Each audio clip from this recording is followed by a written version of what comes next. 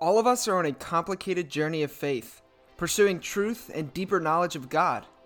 But how do we know we're doing it right?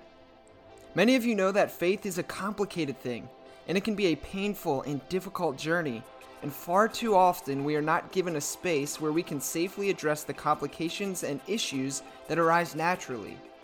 My name is Joshua Patterson, and one of my best friends, Marty Frederick, and I have agreed to join each other in creating exactly that kind of space, where questions and critical thinking are welcome. We want to look honestly at the issues and questions plaguing the Christian church today, and to genuinely seek out what it means to live like Jesus in our ever-changing world, in our expanding universe, and in our pluralistic society. We believe that doubt is not the enemy of faith, but perhaps one of its greatest allies.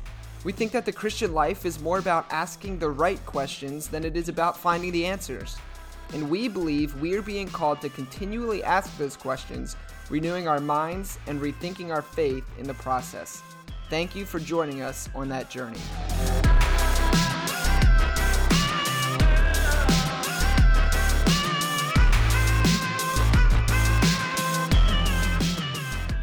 Well, welcome to another episode of the Rethinking Faith podcast. As always, my name is Josh Patterson. I'm one of your hosts. Marty is out in Alaska, I believe, today. I don't know what people do in Alaska, but that's where he's at. But I do have a guest with me today, Megan Chance. Did I get it right? Yeah, you did it perfectly. Yeah. Boom. All right. Megan, how are you today? I'm doing really well. My book comes out tomorrow as the time of this recording. So feeling good, a little nervous, but overall pretty good. Sweet. That's awesome. Yeah, that's exciting. It's like, I mean, just this past year or so, talking to different authors and stuff, trying to write books and release them in a pandemic, doesn't seem like the funnest thing in the world, but it's also super exciting and really cool at the same time. It's not fun. So those other authors are right. It's a lot. It's interesting time. We're living in interesting times. So we all are, whether or not you're writing a book. It's been challenging, I'm sure, for all of us. So yeah, most definitely. I think you're right. Well, good deal. Well, can you just, for people who might not be familiar with you, can you just share a little bit about who you are, what kind of things you do? Yeah. My name is Megan Chance, as you already said. You perfectly pronounced my last name, which is pretty great because I had a lot of people, even when I told them, still got it Chance or something. So that was cool. Great. I'm not offended, of course, because my last name is hard. I am a podcaster. So like you, I host a podcast called Faith and Feminism. It's all about reclaiming feminism for the Christian faith. And I started that podcast because after working as a missionary with sexually exploited and exploited women, I realized that the biblical gender roles that we were taught in the church were complicit in their oppression, and that I was being complicit in their oppression by submitting to these gender roles or enforcing these gender roles. And so I quit my job as a missionary and began the Faith and Feminism podcast. And I also wrote a book about it called A Woman Rising, which I think we'll be talking about today. But yeah, and other than that, my husband and I we've been married for 4 years. We live in Athens, Georgia. We have 2 dogs. So nice. Yeah. Cool. Very cool. Yeah. That's, so I have no idea how old you are, but my guesses were pretty close in age. I've been married for it'll be 5 years in July. Oh. And we have 3 dogs. Yeah. So one more thing. So it's one more. Yeah. I'm not trying to upstage you or anything. It just happened to work out that way, but that's interesting. Cool. Yeah. All right. Well, thanks for agreeing to hang out with us. Or in this case, me. But another thing that we like to ask people, and it's kind of silly, but we like to ask, who is your favorite ice hockey team? Oh my gosh. That's such a fun question, but also I am not into ice hockey, but I am from Denver. So I'm going to say the Avalanche because Sweet. I have gone to a couple of Avalanche games in my day. So that feels like something. So I don't even know if they're good anymore. Are they good anymore? They won the Stanley Cup. But I don't know if they're still good. Yeah, they're actually really good. They're kind of favorites right now. Up there, they have some pretty good chances of winning this year. And actually, the guy who I started this podcast with forever ago, Andy, he's a huge Avalanche fan. Oh. Yeah, so they're doing good. I'm a Washington Capitals fan. Mm. Yeah, and Marty, my co-host, I have to represent for him. He's a Chicago Blackhawks fan, even though the Caps are better. So Avalanche is a good answer, though. Great. Well, that's good. I was a lot more into it when I lived in Colorado, but there's not a lot of ice hockey in Georgia. No, So there's definitely not. haven't really stayed in touch with what's going on there. Cool. All right. Well, one more question before we get into Mhm. today's topic, which we're gonna, like you mentioned, we're going to talk about your new book. What do you think is the most important aspect of your faith that you had to rethink? I think the most important aspect of my faith that I had to rethink was this idea that my theology had to fit in the boxes that were handed to me. So that's to say, I grew up in a conservative evangelical denomination. And while I was grateful that they introduced me to Jesus, they also introduced me to some other really harmful things like patriarchal gender roles, which they called biblical gender roles, or also known as complementarianism. And also, some white supremacy, some white saviorism that I definitely picked up from the church. And so I think the biggest thing is like my faith doesn't have to look like John MacArthur's or John Piper's or all of these big name theologians, and that my faith is just as valid as theirs. It's not less valid because I don't have a platform and I'm not a white man and I don't have wealth and I don't pastor a church. I think if we could all just expand our minds a little bit to know that um, each person is made in the image of God and as such has something to teach us about the character of God. I think that the church would be a lot healthier of a place if we empowered people who had different perspectives and came from different backgrounds or, different gender identities or different races. I think the church would be a lot more of friendly and more reflective of the gospel. So I think that's probably, if I had to sum up the biggest concept in a nutshell, it's rethinking that my faith has to look exactly like theirs to be valid. Nice. I love it.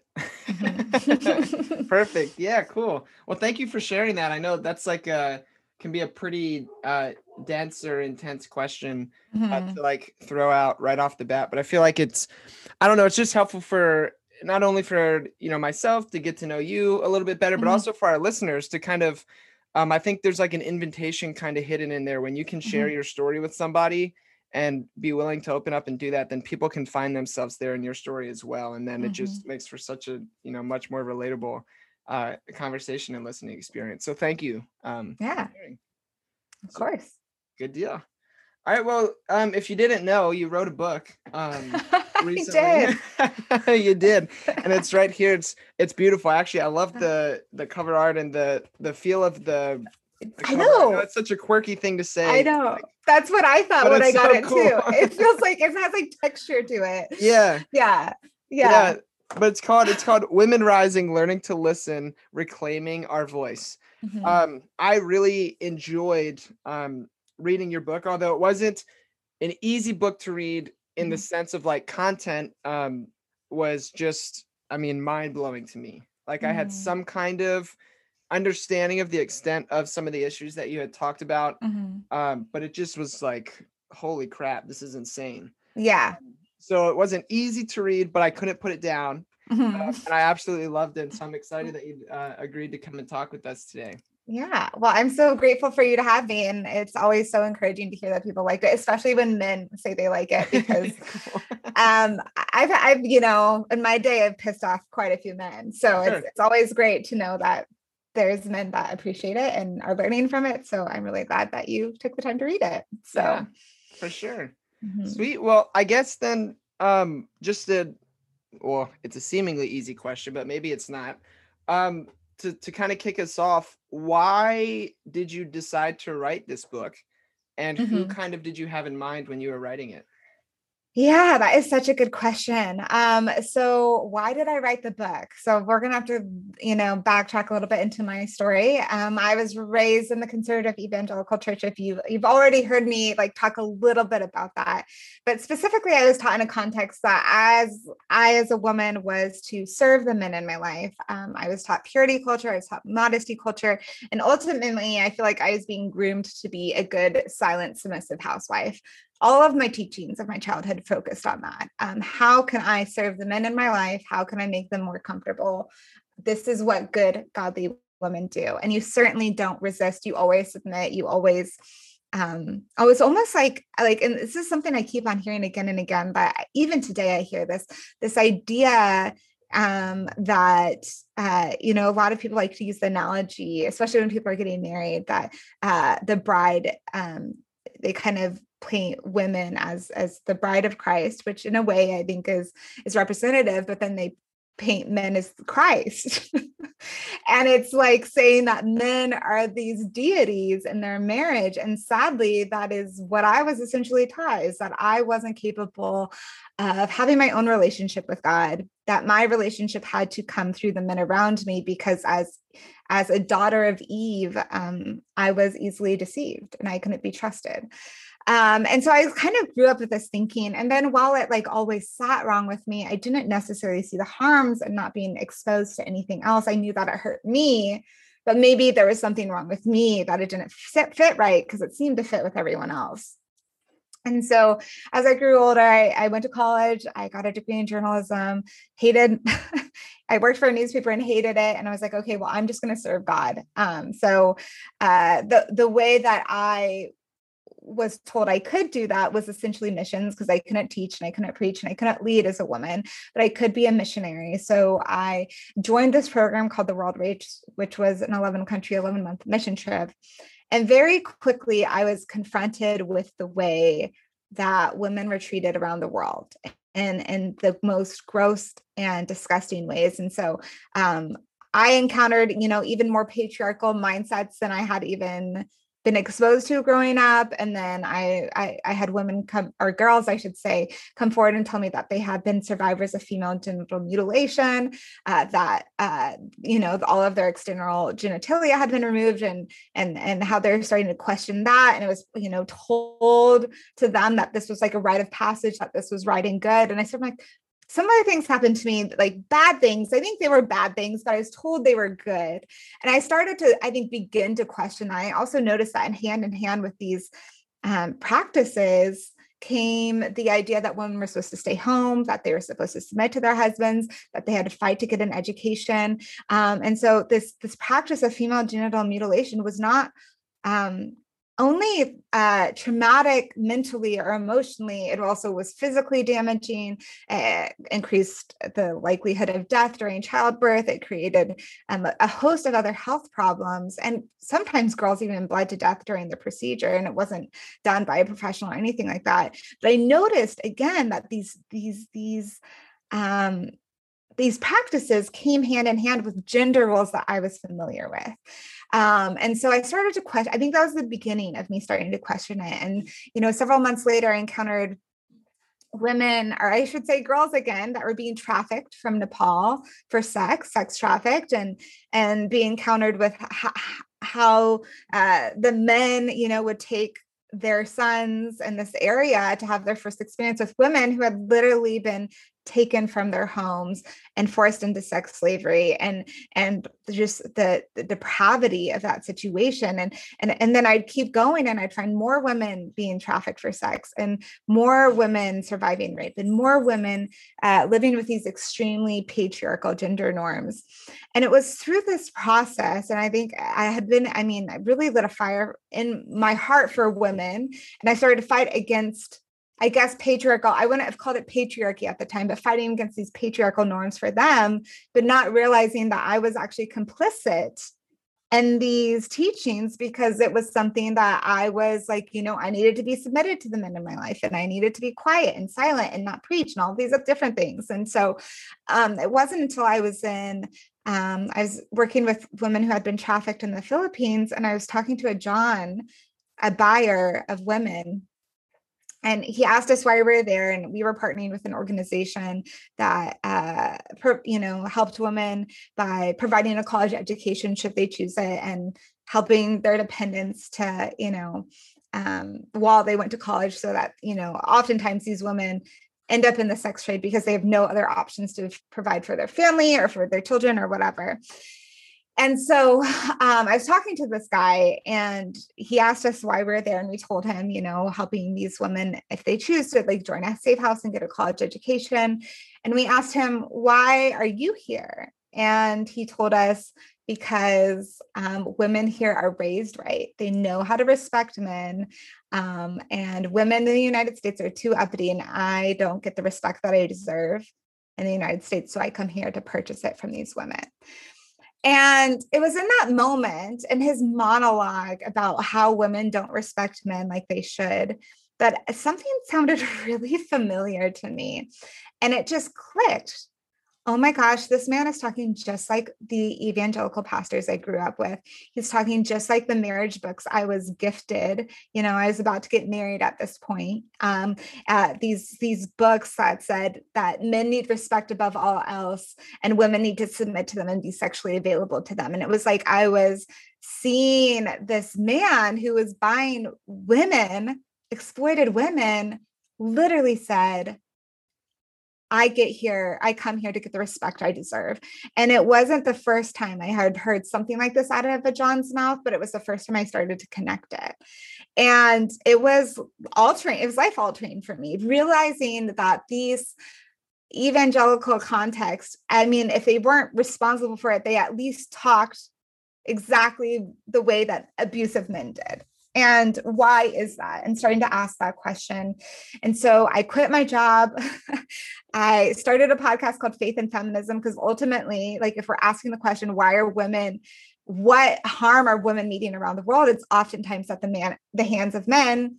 Why would men harm women? Why is this happening? And I think that it has so much to do with the patriarchal gender norms that we've been given, both within and without the church. And I'm not the only one that thinks this. There's a lot of research to support this. There's a psychoanalyst, her name is Lynn Yonak, and she writes all about how sexual assault is not about sexual feelings. It's actually due to power differentials.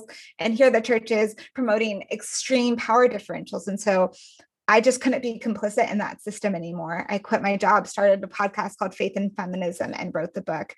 And so to answer your second question, who is this book for? That's a great question, because I think I've suffered a lot at the hands of Christians. I've been told, oh my gosh, the things I've been told are just terrible. I've been told, that I'm going to hell. I had a man the other day send me an email after I wrote an article about how gender roles contribute to abuse. He sent me an email and said that he could tell from first of all, he's telling me to repent a lot because I needed Jesus and I was going to hell. But then he told me he could tell by my face that I was a whore, and that if I hadn't been raped yet, that was an injustice, and that I deserved to be raped. So this is not uncommon. This is not the first time I've experienced the violence of men when I pushed against my gender role, but this is just an illustration. Like, his first half of the email was all about how I needed to find Jesus. And the second half of his email was saying I deserve to be raped. And so this idea of women stepping out needing to be raped is not just in the evangelical church. There are stories and articles where, for example, there's this woman raped to death in India in, I think, 2013 on a public bus. And when they interviewed her rapist, they said that the rapist said she should have been at home like a good girl, keeping the home tidy, because she was out and about. I was teaching her a lesson and she deserved what she got, essentially. And that's what I was like. Obviously haven't been raped to death like that woman, but I have, experienced sexual assault. I have been a survivor of that. And I have been a survivor of men telling me that I deserve physical and sexual violence because I'm not behaving as I should. And so I've received a lot of pushback speaking about these subjects. And so when you ask me, who is this book for? It's not for them. You don't need to read this. If feminism offends you, please keep scrolling, don't listen. I don't want to engage with you. I don't have that kind of energy. But it is for women who have been raised in this context, who have been survived. And for the men or pastors or anyone that it's willing to listen to see, oh, maybe this ideology is harmful. Maybe it does have bad fruit. And so for me, it's anyone that's willing to listen. But if you're not willing to listen, please just keep walking, because I don't have the energy to, set yourself straight. So that's basically who the book is for. I hope that answers your question. Yeah, no, for sure. Absolutely, it does. Thank you. Mm-hmm. It's just so crazy, because just kind of reflecting back on my own past experience, Mm-hmm. the first church I remember attending as a little kid had a female pastor. It was a Methodist church. And it wasn't until my family left the Methodist church to go to the Baptist church down the road, because they had the wonders of, early 2000s contemporary Christian music, that I started to encounter these kind of things that you're talking about in regards to patriarchy. And it was just very strange to me when it started happening. And, my youth pastor would be like, no, women can't be pastors. I'd be like, there's one over there. Like I was in her church. Yeah. It was like such a weird thing for me to kind of wrestle with. But then even like, so for my wife, when we got married, the person that we had our wedding was my youth pastor growing up. And even though him and I disagree so very much on so many things, he's a wonderful person that I owe so much to. And I'm, very gracious that he performed our wedding ceremony, but he did like premarital counseling stuff with us. And like Noelle and I had conversations before it even happened, like they're going to say some crazy shit, and you kind of have to let it go. And like, I know that I don't think or believe those things. I know that you definitely don't, Noelle, and so like we can kind of let those things go. But it's just, I don't know. It's crazy, and then it's also some of the things too that it reminds me of is, I haven't had the experiences that you've had, like out working with sexually exploited women or people like that. But the only kind of experiences I've had that are far less extreme, but I still think I don't want to say just as damaging, but are still very damaging, is I think back to my time in college. So I went to a small Christian private school called Messiah College. A super cool school. I enjoyed it. They were not complementarian by any means, but there were a lot of students who were sent there that very much were. And to see so many of my classmates that were in these ministry classes with me, that were like female students who were freaking brilliant and like could preach their socks off or whatever you want to say, imposing these things on themselves because that's the environment that they came from. And like, even in a space where they were free to engage and, be everything God created them to be, still being sucked into that, oppressive nature is just, I don't know, that those things still make me very sad. I mean, I think it is important that we talk about this because, like, I mean, I thought you brought up such a good point that you had a woman pastor, down the street. Like this idea, like, I remember when this is not the best term, but came out as a feminist, right? Like, that's of course not the same as someone coming out as queer, but I had so many people tell me I wasn't a Christian and that I couldn't be a Christian.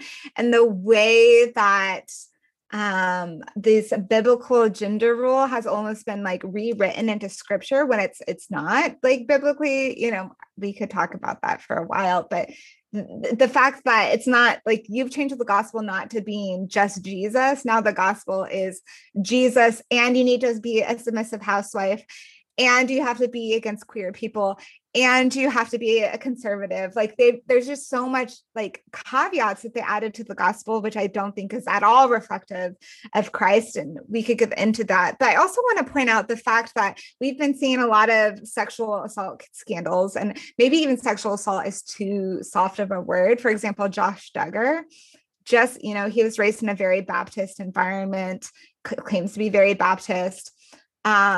He was just arrested for child porn, and child porn is not even the best word for this because what he was arrested for was the sexual assault of toddlers being videotaped that he was getting sexual gratification from. Like, this is not this is depraved. This is just so far depraved. It makes me so angry. But that, I mean, there's an example of this man raised in this context who's still not facing, who's facing no consequences, because when the first time it happened, his sisters, said he had been sexually assaulting them as children, and he faced no consequences for that.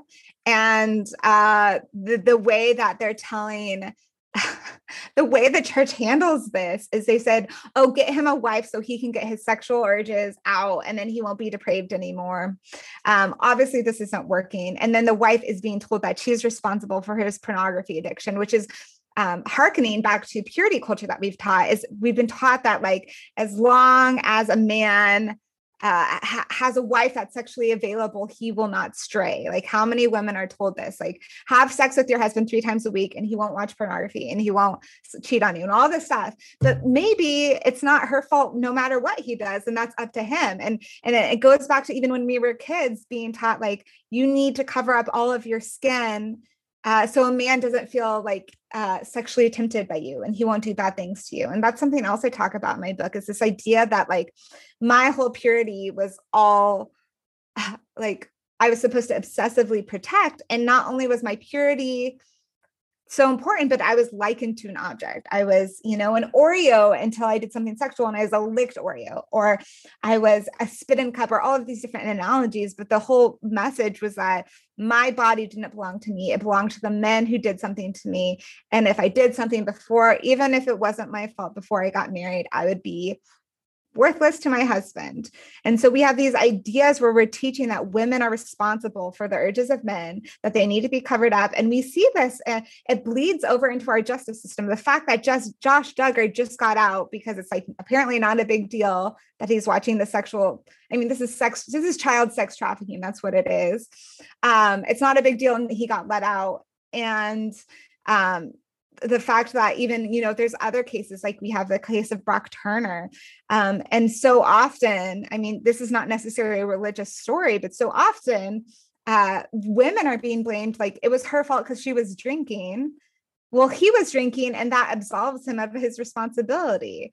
Or, like, it's just so backward. And the fact that he was witnessed raping someone by bystanders, like, this is the most tight, like, what more evidence do you need? You have evidence of him raping a woman outside and there are witnesses, yet the case drew on forever. They didn't want to ruin his future. And in the end, he only served 3 months for his crime. I think it's showing us that we live in a society, not just in the church, but in the world as a whole, that doesn't value or believe women, that doesn't hold men responsible for the violence they incur against women.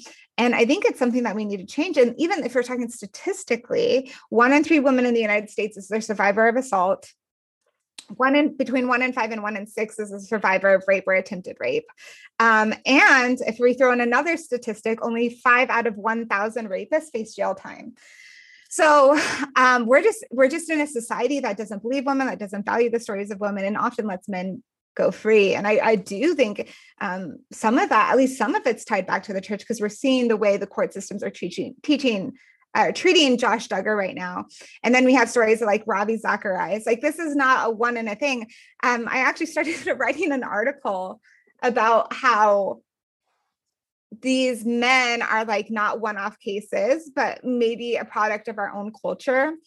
And I had almost finished it. And I was like, well, I feel like I need, like, one more story. And I just sat on it for it was literally, I had to wait 2 weeks before Josh Duggar came out. And I was like, I knew that would happen. And I know we're going to keep on hearing more and more stories like this until we change the way we view women in the church and the way we view men in the church, and stop creating these enormous power differentials, which so many studies say contribute to abuse. And so I really wish the church did better, but unfortunately, there's a lot of complicity in these harmful systems. In some cases, we're the greatest upholder of patriarchy in the United States. So it's sad. Yeah. A few things that come to mind. One of them is just I think you make such a good point. I still am amazed when people freak out and they're like, whoa, no way. There was another sexual abuse scandal within the church. Like, this mega church pastor did this thing. but it's like, I mean, I think you hit the nail on the head. The system, this isn't like a weird thing. Like this is Yeah. the system that we have created is producing exactly what the system is designed to produce. Yep. Mm-hmm. And then people are surprised and they're like, oh, why did this happen? And so I think you nailed it there. But one thing that you said a little bit before that, in regards to how men and women are talked about, or even taught growing up in the church. I remember growing up, and for like as a dude, it was just like, okay, so you're gonna be horny all the time, and just don't masturbate. And one day, like, you can have sex with your wife as much as you want, like you're a wild stallion. It'll be wonderful. It'll be great. That's and like it was almost the sexual nature of a young man wasn't like told it was disgusting or wrong. It was just, hey, you have to keep this under wraps for now, and then one day you can like go crazy. But when I noticed when they would talk to like my female friends, it was very different. It was like, no, you can't have sexual arousal. All of those things are evil. They're wicked. They're disgusting. They're gross. And then it was, if men screwed up, like in youth group or whatever, if a guy, you know, had sex with a girl or did something like that, then it was like, oh, well, you're just a stallion. You made a mistake. Yeah. Like, you acted on your urge. But as a female, it's like, well, now you're a piece of shit. Like, you're goods. You're not good. You're terrible. End of story. And like, that's just so damaging. And some of the things that, amongst others, that stood out to me in your book was when you wrote personal stories about yourself, experiencing sexual assault or various things, and then your immediate reaction was, what did I do wrong to deserve? That fucking blew my mind. Like, but then I was like, well, of course, because that's what you were taught. It was exactly what I was taught. And that, I have no words. Yeah. I mean, it's literally what we're taught as young women growing up in the church, that our bodies are dangerous, that they're stumbling blocks, and that men can't control themselves, which I mean, not only is this incredibly harmful to women, it's incredibly harmful to men,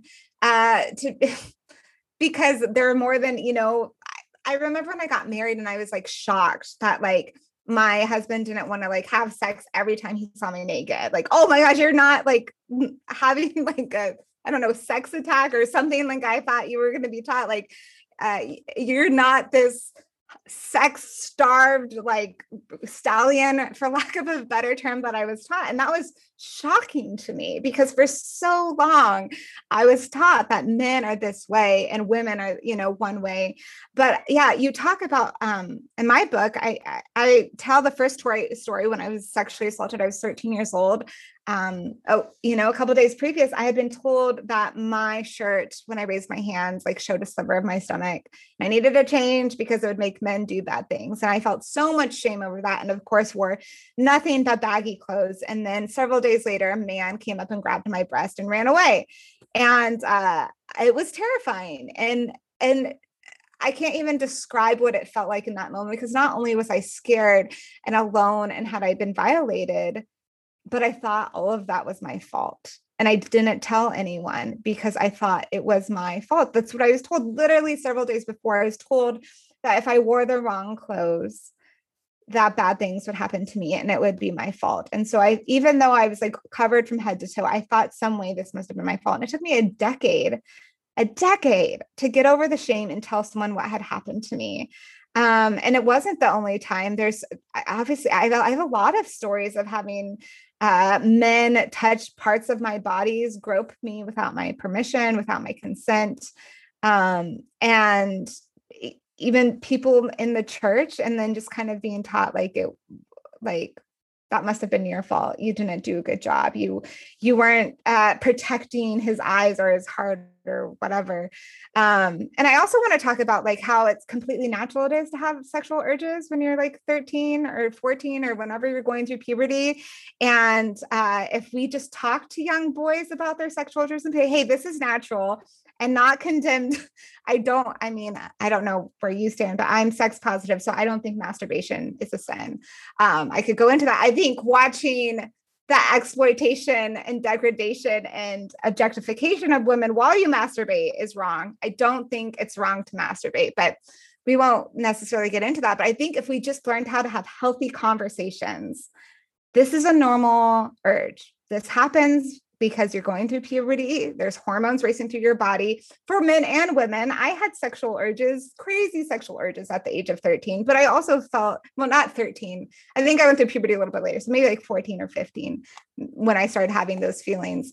But I thought it was unnatural for me as a woman to have these. And so I just felt so much shame and just shoved it down and shoved it down. And it was bad. And I think when we don't have these conversations, they're going to seek answers about what sex is like elsewhere. And I think that's how a lot of men and even women get into porn, is because this is a natural urge I have. This is the only place I'm getting any information or any kind of release about this natural phenomena that's happening to me. And then they're learning through porn about like domination and violent stuff that could be happening there.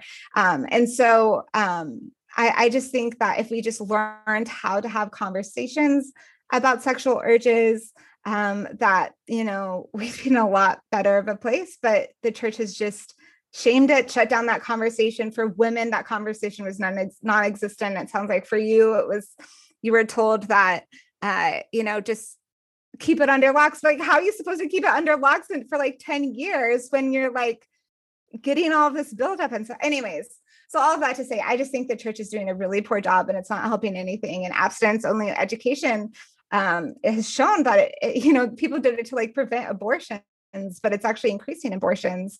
And that's another thing I want to talk about. I don't write about this in my book, but let's talk about abortion while we're here. This idea that pro-life people is really focused on the birth of a child. And they don't ever ask the question, why would a woman want an abortion in the first place? Let's talk about the fact that the United States is the only wealthy country in the world that doesn't provide paid maternity leave by law. And so if a woman gets pregnant, it's very likely that she can lose her job. Let's talk about the fact I've had women come to tell me that they got an abortion because they got pregnant when they were super young, like 14 or 15, and knew that they would be kicked out of their parents' home for for being sinful or whatever. And so they literally had a choice between being homeless or getting an abortion. And this was because the conservative church wasn't willing to have a conversation. They literally felt there was nothing else they could do.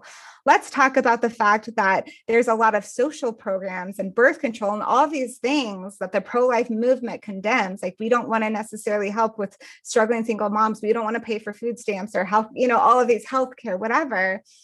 Women don't get abortions because they hate their baby. Women get abortions because how are they supposed to provide for a child in a society that doesn't give them the tools or resources to do that, and then condemns them for getting pregnant out of wedlock? There's a lot of reasons that are factoring into this. Instead of focusing on why a woman might have an abortion, they just shame and shame and shame and shame and shame. And shame just breeds secrecy and hiding. And so what's a way that you can hide a pregnancy is you get rid of it. And anyways, sorry, I got off onto that little tangent, but I just think in the church, we so often want to condemn things that we don't like without asking why this might be a thing in the first place, and asking how can we fix it? We might want to condemn abortion without understanding why women might need it, instead of helping them and meeting those needs so they don't feel like they have to get an abortion. Or why is there sexual assault? Is it because we're teaching biblical gender roles that promote enormous power differentials, which have been shown power differentials is what contributes to sexual assault? Like, we need to ask so many questions of why are people leaving the church? Why is there a mass exodus of millennials leaving the church? Well, if you ask them, it's because of homophobia and patriarchy and racism all within our pews. And instead of asking why, we just want to paint everything as evil instead of seeking to understand why someone might be leaving in the first place. And so one of the reasons I wrote the book is because I want to ask the question, why are women harmed? Why are women harmed? And how are we complicit in this harm? Yeah. Man, so many things that you said. Like, I know, I'm sorry. I can go ranting sometimes. Hopefully this doesn't come off as weird, me saying this, but like, you remind me a lot of myself, because like when I'm really passionate about something, I go. And so I totally get it. And I think it's super cool. So I'm here for it. Thank you. but like, it just brings back like so many like memories are like flooding my head. I mean, and I mean, it stood out too when you wrote in the book, but the point about pornography, and like, if, you know, we're not having these conversations, then you're going to seek for it somewhere else, just purely anecdotally and out of my own evidential life. That's why I started looking up stuff when I was young, because I was told all this stuff was bad and evil, and I was just curious. And like, so I don't currently work in a church anymore. I recently have stepped out of that role. I work in a brewery now. But and let me tell you, I don't mean this to sound shocking, but I feel like Jesus is there maybe a lot more. At least I see him around a lot more than I did when I was in the church. But anywho, where was I going with that porn introduction? Oh, when I was a youth pastor, I had a parent, we were having a conversation about actually talking to our children about sex. And she said that one day when her son, who was like 9 or 10 at the time, she came home from work and saw that, you know, opened her laptop and Google Images was opened, and it was a bunch of women shirtless, but he had written the word boobs in the search thing, and it was spelled B-E-W-B-S, boobs. And so it's like such a, like, I laughed, she laughed, it was funny, but like, there's such an innocence to that. Like, do you see what I'm saying? Like, this young man who was like told all this stuff innocently, like dove in, and that's the same for me. But also you reminded me of a story. I used to do this thing called Chrysalis, which was like a Christian retreat for teenagers, and you could like go to it, and then after you went to it, you were invited to be like on the team to kind of like help put it on for other teenagers. And I worked my way up to where I got to like lead my own weekend. Like, I was the one in charge, whatever. And during that, it was a summer retreat, and the place that we did it at, because like for whatever reason, all Christian camps are like this, didn't have any air conditioning. Right? Like, think back to Christian camp, no AC or no heat, like pick your poison. But so obviously there were girls there wearing like tank tops or spaghetti straps or shorts or something like that. And guys, you know, were playing frisbee or football, and they didn't have a shirt on. But it wasn't the guys who got in trouble, it was the girls.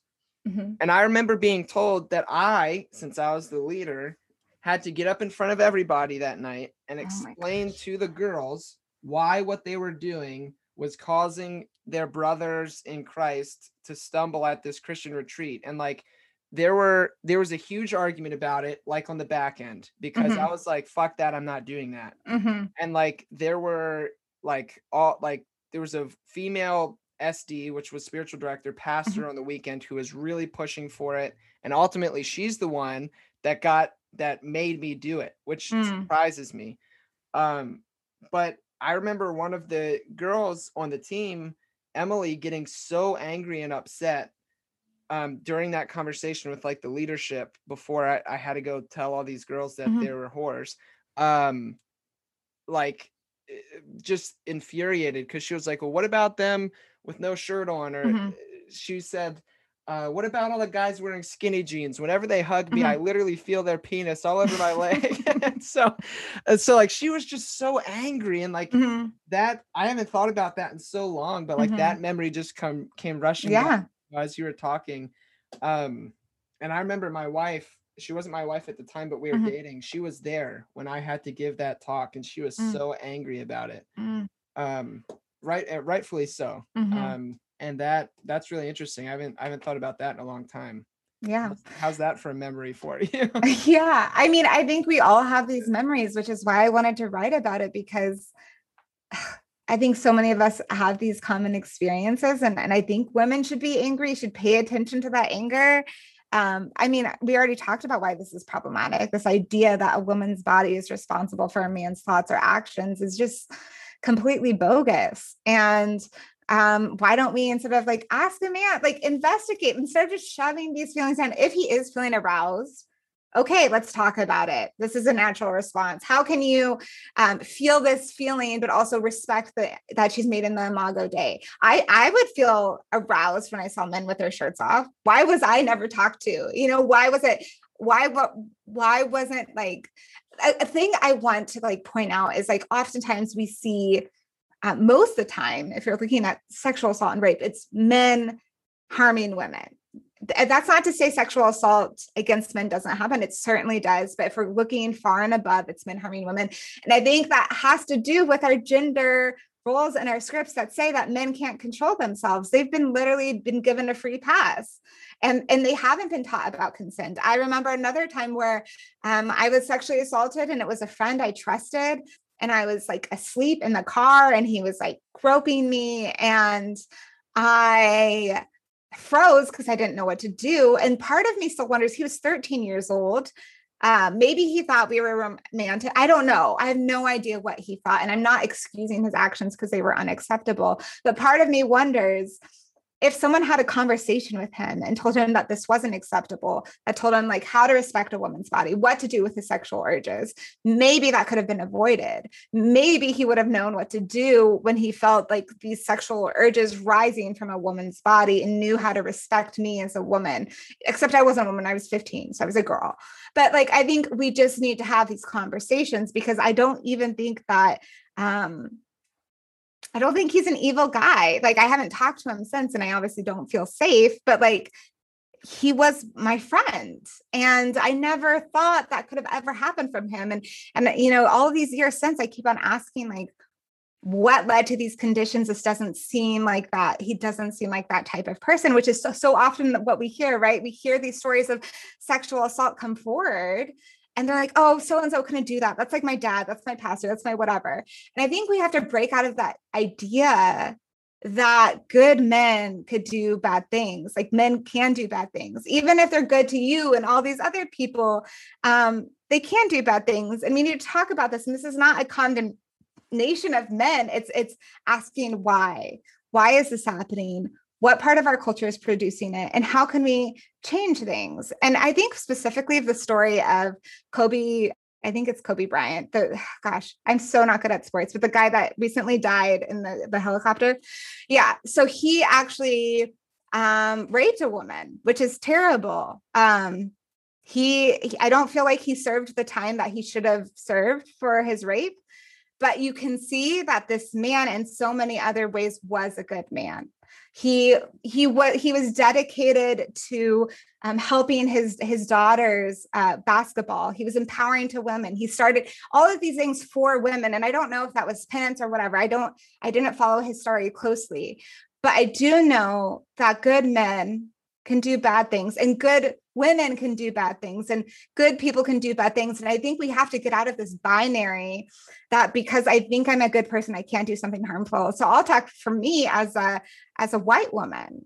I have done racist things. I have said racist things. I have hurt people. I don't think that makes me a bad person. I think I made mistakes. I was a product of a harmful culture of white supremacy. And I'm repenting and I'm learning to do better. But I don't think if we just paint people as evil people, we can't learn and grow and do better because we're submitting to them to their past. And so I think we need to move past the binary that only bad men can do bad things. Because the truth is, and in my experience, someone that I thought was a good guy, and we can argue about whether or not he's a good guy. He was 13 years old. So there's at least some I guess there's some innocence there, I guess, it was still bad. Again, I'm not absolving the act of what happened to me, but he was 13 and we need to have this conversation. Why did a 13-year-old, what was he being taught that taught him that he was entitled to my body? And that's a question that I think we need to keep asking. Why? If I'm saying I'm being hurt by men, it doesn't mean I hate men. It means you're hurting me. Can we have a conversation about why this hurts us? How can we do better to function? And so when, anti-racist educators ask white folks to do better, it's not saying I hate white people. It's saying you're hurting me. let's come up with a system where you don't hurt me anymore. And that's, I think, basically what feminism is. It's coming up with a system where women aren't hurt. And there has to be a way for us to speak about the hurt that we might cause other people, the hurt that I have caused people of color, without people thinking, that they hate me or whatever. And maybe sometimes there is hate, but they've survived. If I was raped, I would probably hate my rapist. I haven't been raped, but we have to find a way to talk about this, because we have to find a way of saying you hurt me without hearing I hate you, because I think it's a conversation that we need to have. And clearly, if 1 in 3 women are assaulted, how many men have done an assault? And maybe not even recognized it as such, because oh, I thought she liked it, or oh, I didn't understand consent. And so I just think this is a conversation we need to have with seeking to listen, and not seeking to, I guess, promote our own points or confirmation bias or whatever. Do you understand what I'm saying?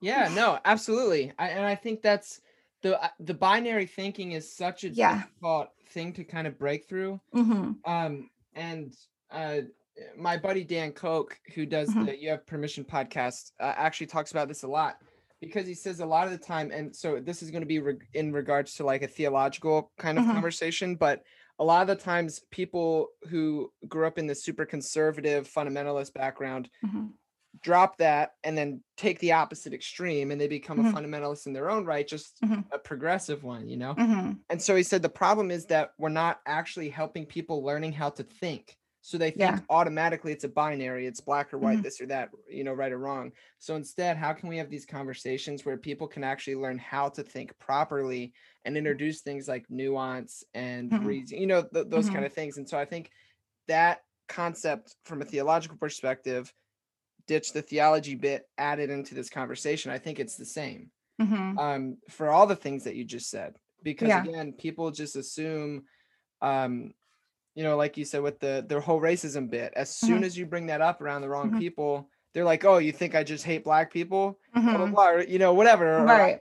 or I hate white people. And it's not either or.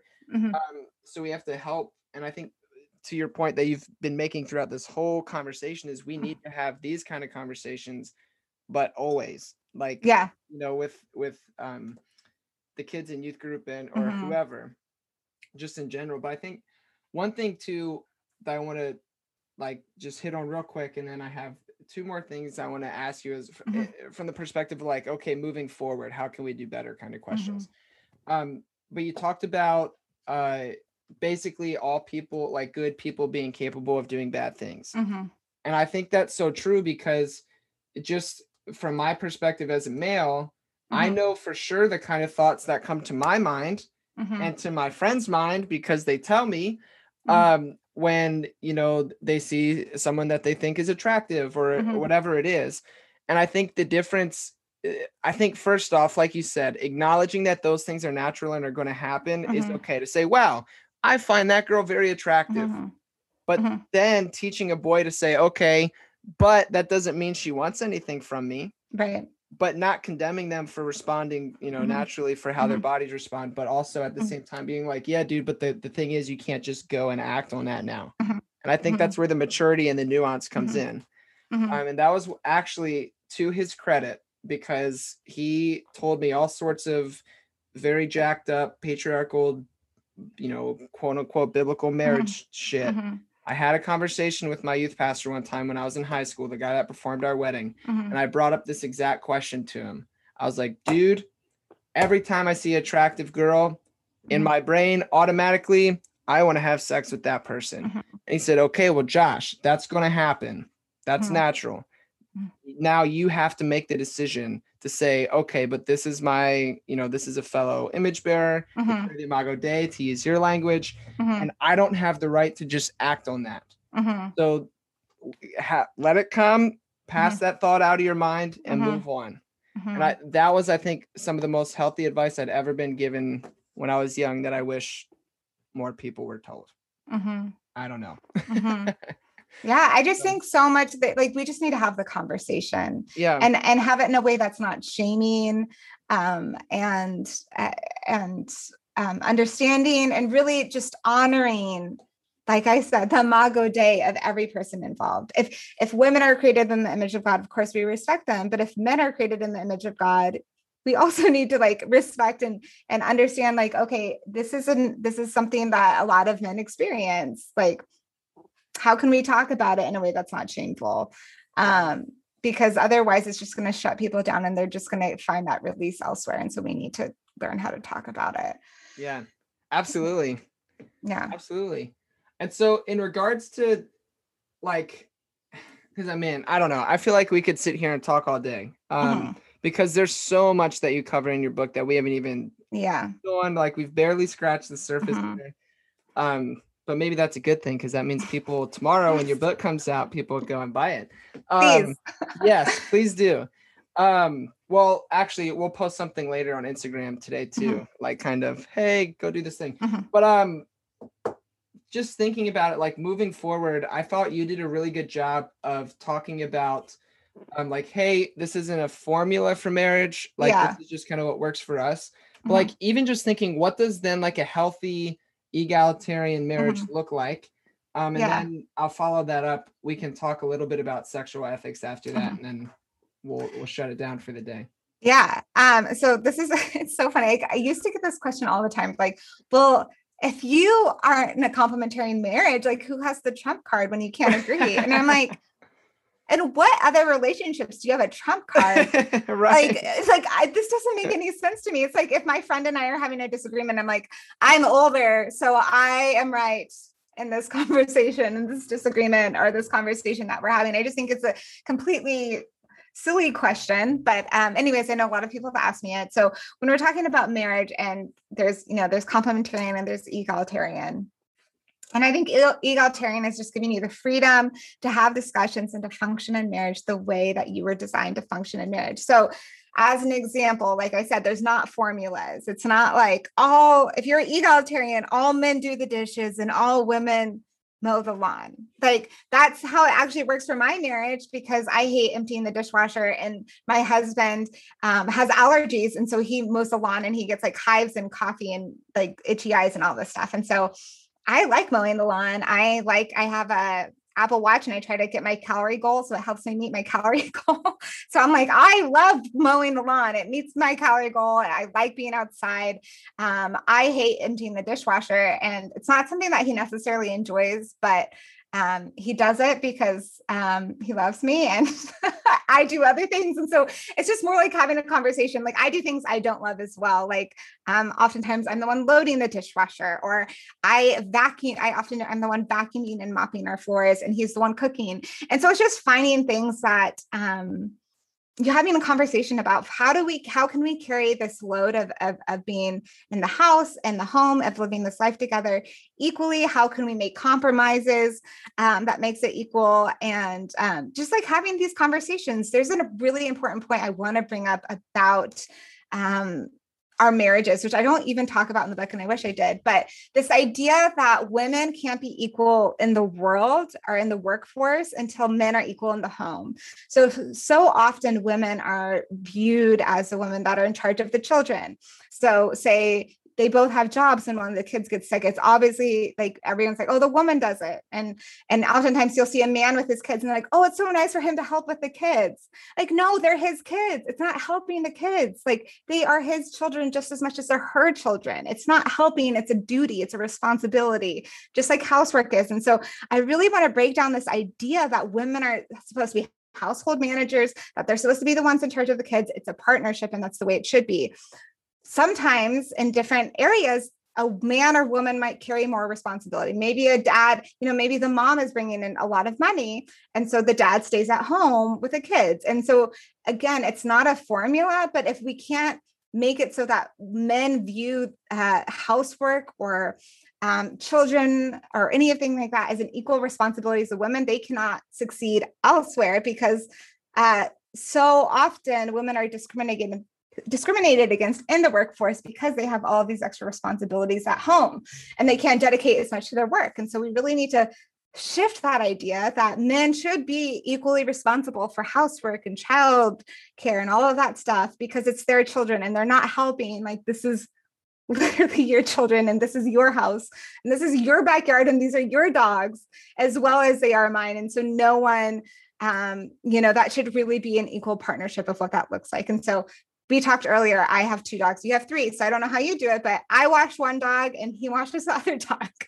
I walk one dog and he walks the other dog. My dog, they're both our dogs, but the dog I walk usually poops more. So I'm picking up poop more on the walks, but the other dog has nastier poops, like way nastier poops. And it's way worse to pick up. So I'd rather pick up more nice little firm guys. And he has to pick up these nasty, like squishy things, and that's fine because it evens out. But we have these compromises of how that even works. I'm going to be picking up poop more, but he's picking up nasty poop. And so it's just like having these conversations.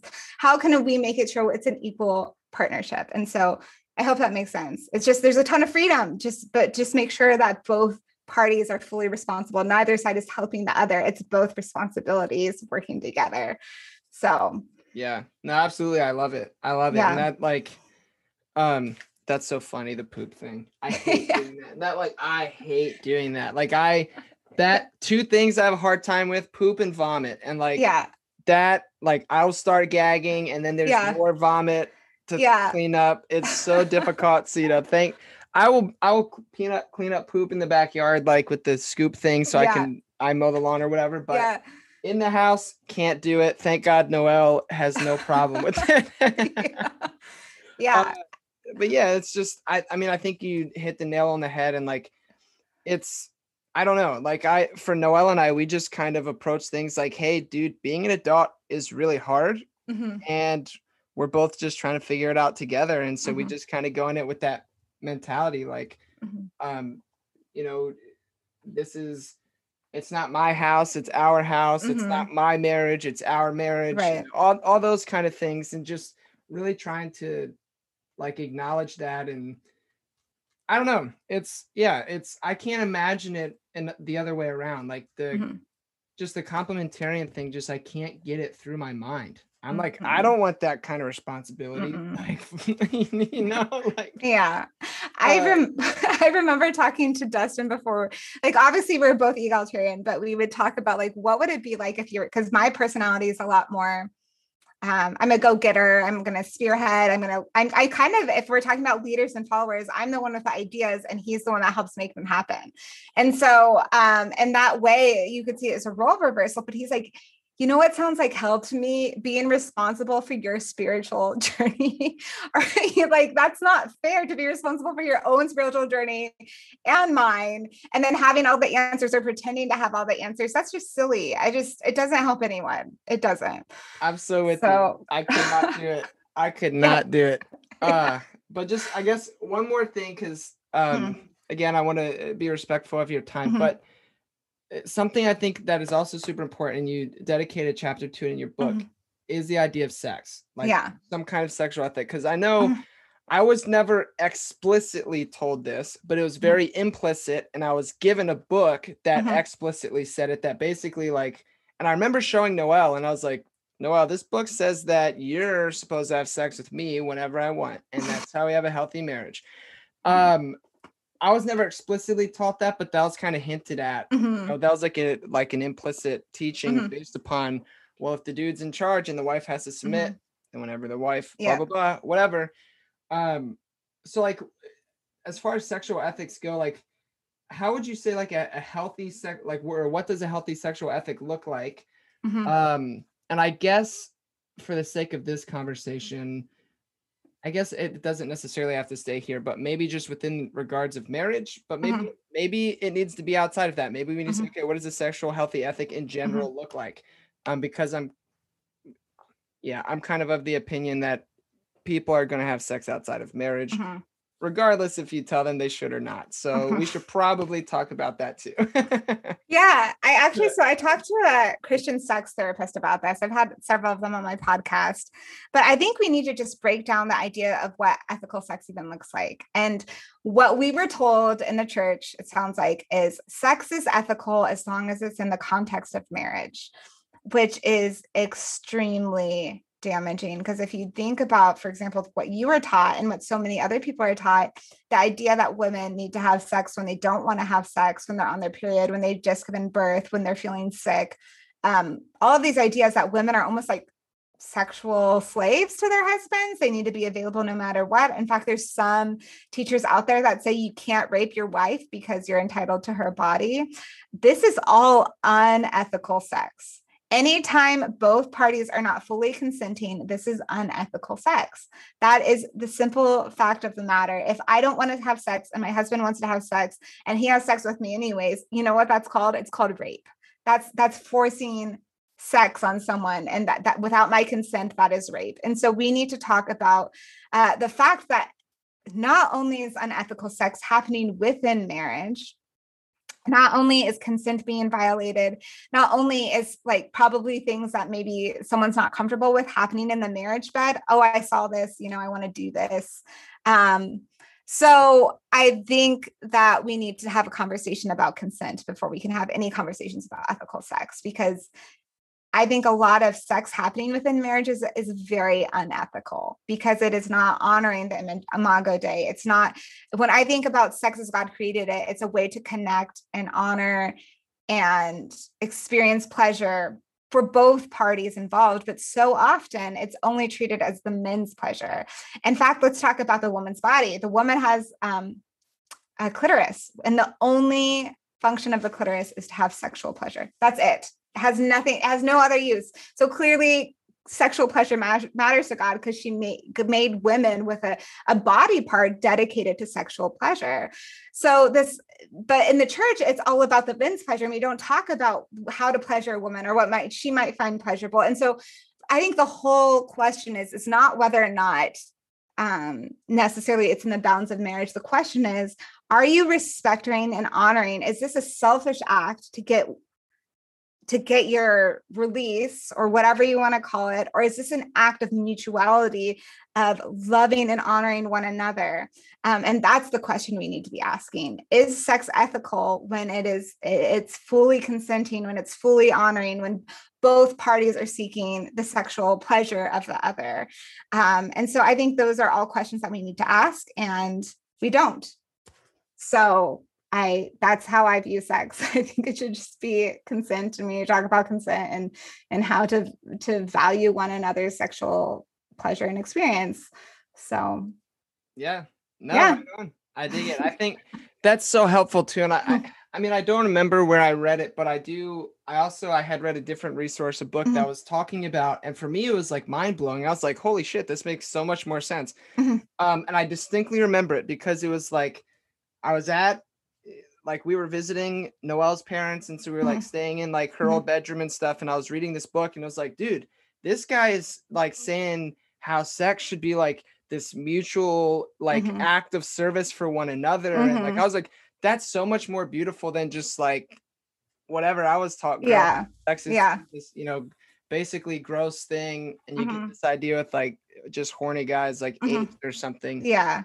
But just that idea that always stuck with me, this idea of sex as mutually serving your partners, a way to connect in a way that like, so at least for me, like my wife and I were in a monogamous relationship. And so like in a way that I don't connect with anybody else, there's like so much like beauty in that, and looking at it as a way to honor one another, is a really cool thing. So thank you for sharing. I appreciate it. Yeah, absolutely. Sweet. Well, this has been a lot of fun. Thank you so much for, I can only imagine writing a book like this is not an easy thing to do. No. Because it's very personal. You share some stories that like, I can't even imagine being in situations that, you share either situations about yourself, but even with like the friends that you made and the people that you came into contact with and all that kind of stuff. So thank you for taking that risk and putting yourself out there. Listeners, definitely go check it out. But if they want to like find you, connect with you, listen to your podcast, know more about your work, where can they go to find you, our listeners? And then I'll also link all of that in our notes. Yeah. You can find me I'm the only Megan Chance in the world. So Nice. so if you find my name, I don't know if you should, I'm kind of worried now, like now that more people are like hating on me, I'm like, what will you find if you Google? I don't know. But haters gonna hate, man. Haters gonna hate. But you can find me on Instagram. My podcast is Faith and Feminism. My book is Women Rising, Learning to Listen to Reclaiming Our Voice. My website's Megan Chance. I have a Twitter, it's Megan Chance. And so you should be able to find me in all those places. Dope. Right on. Well, sounds good, Megan. Thank you so much again for hanging out today. Thank you for sharing your story. Sorry, I'm writing down the website so I don't forget. I have ADHD and I forget stuff. No worries. So yeah, thank you so much. I wish you the best of luck in everything you do. And this was a lot of fun. Have you come back and hang out with us again sometime. Yeah, thank you so much for having me. Yeah, sounds good, Megan. Take care.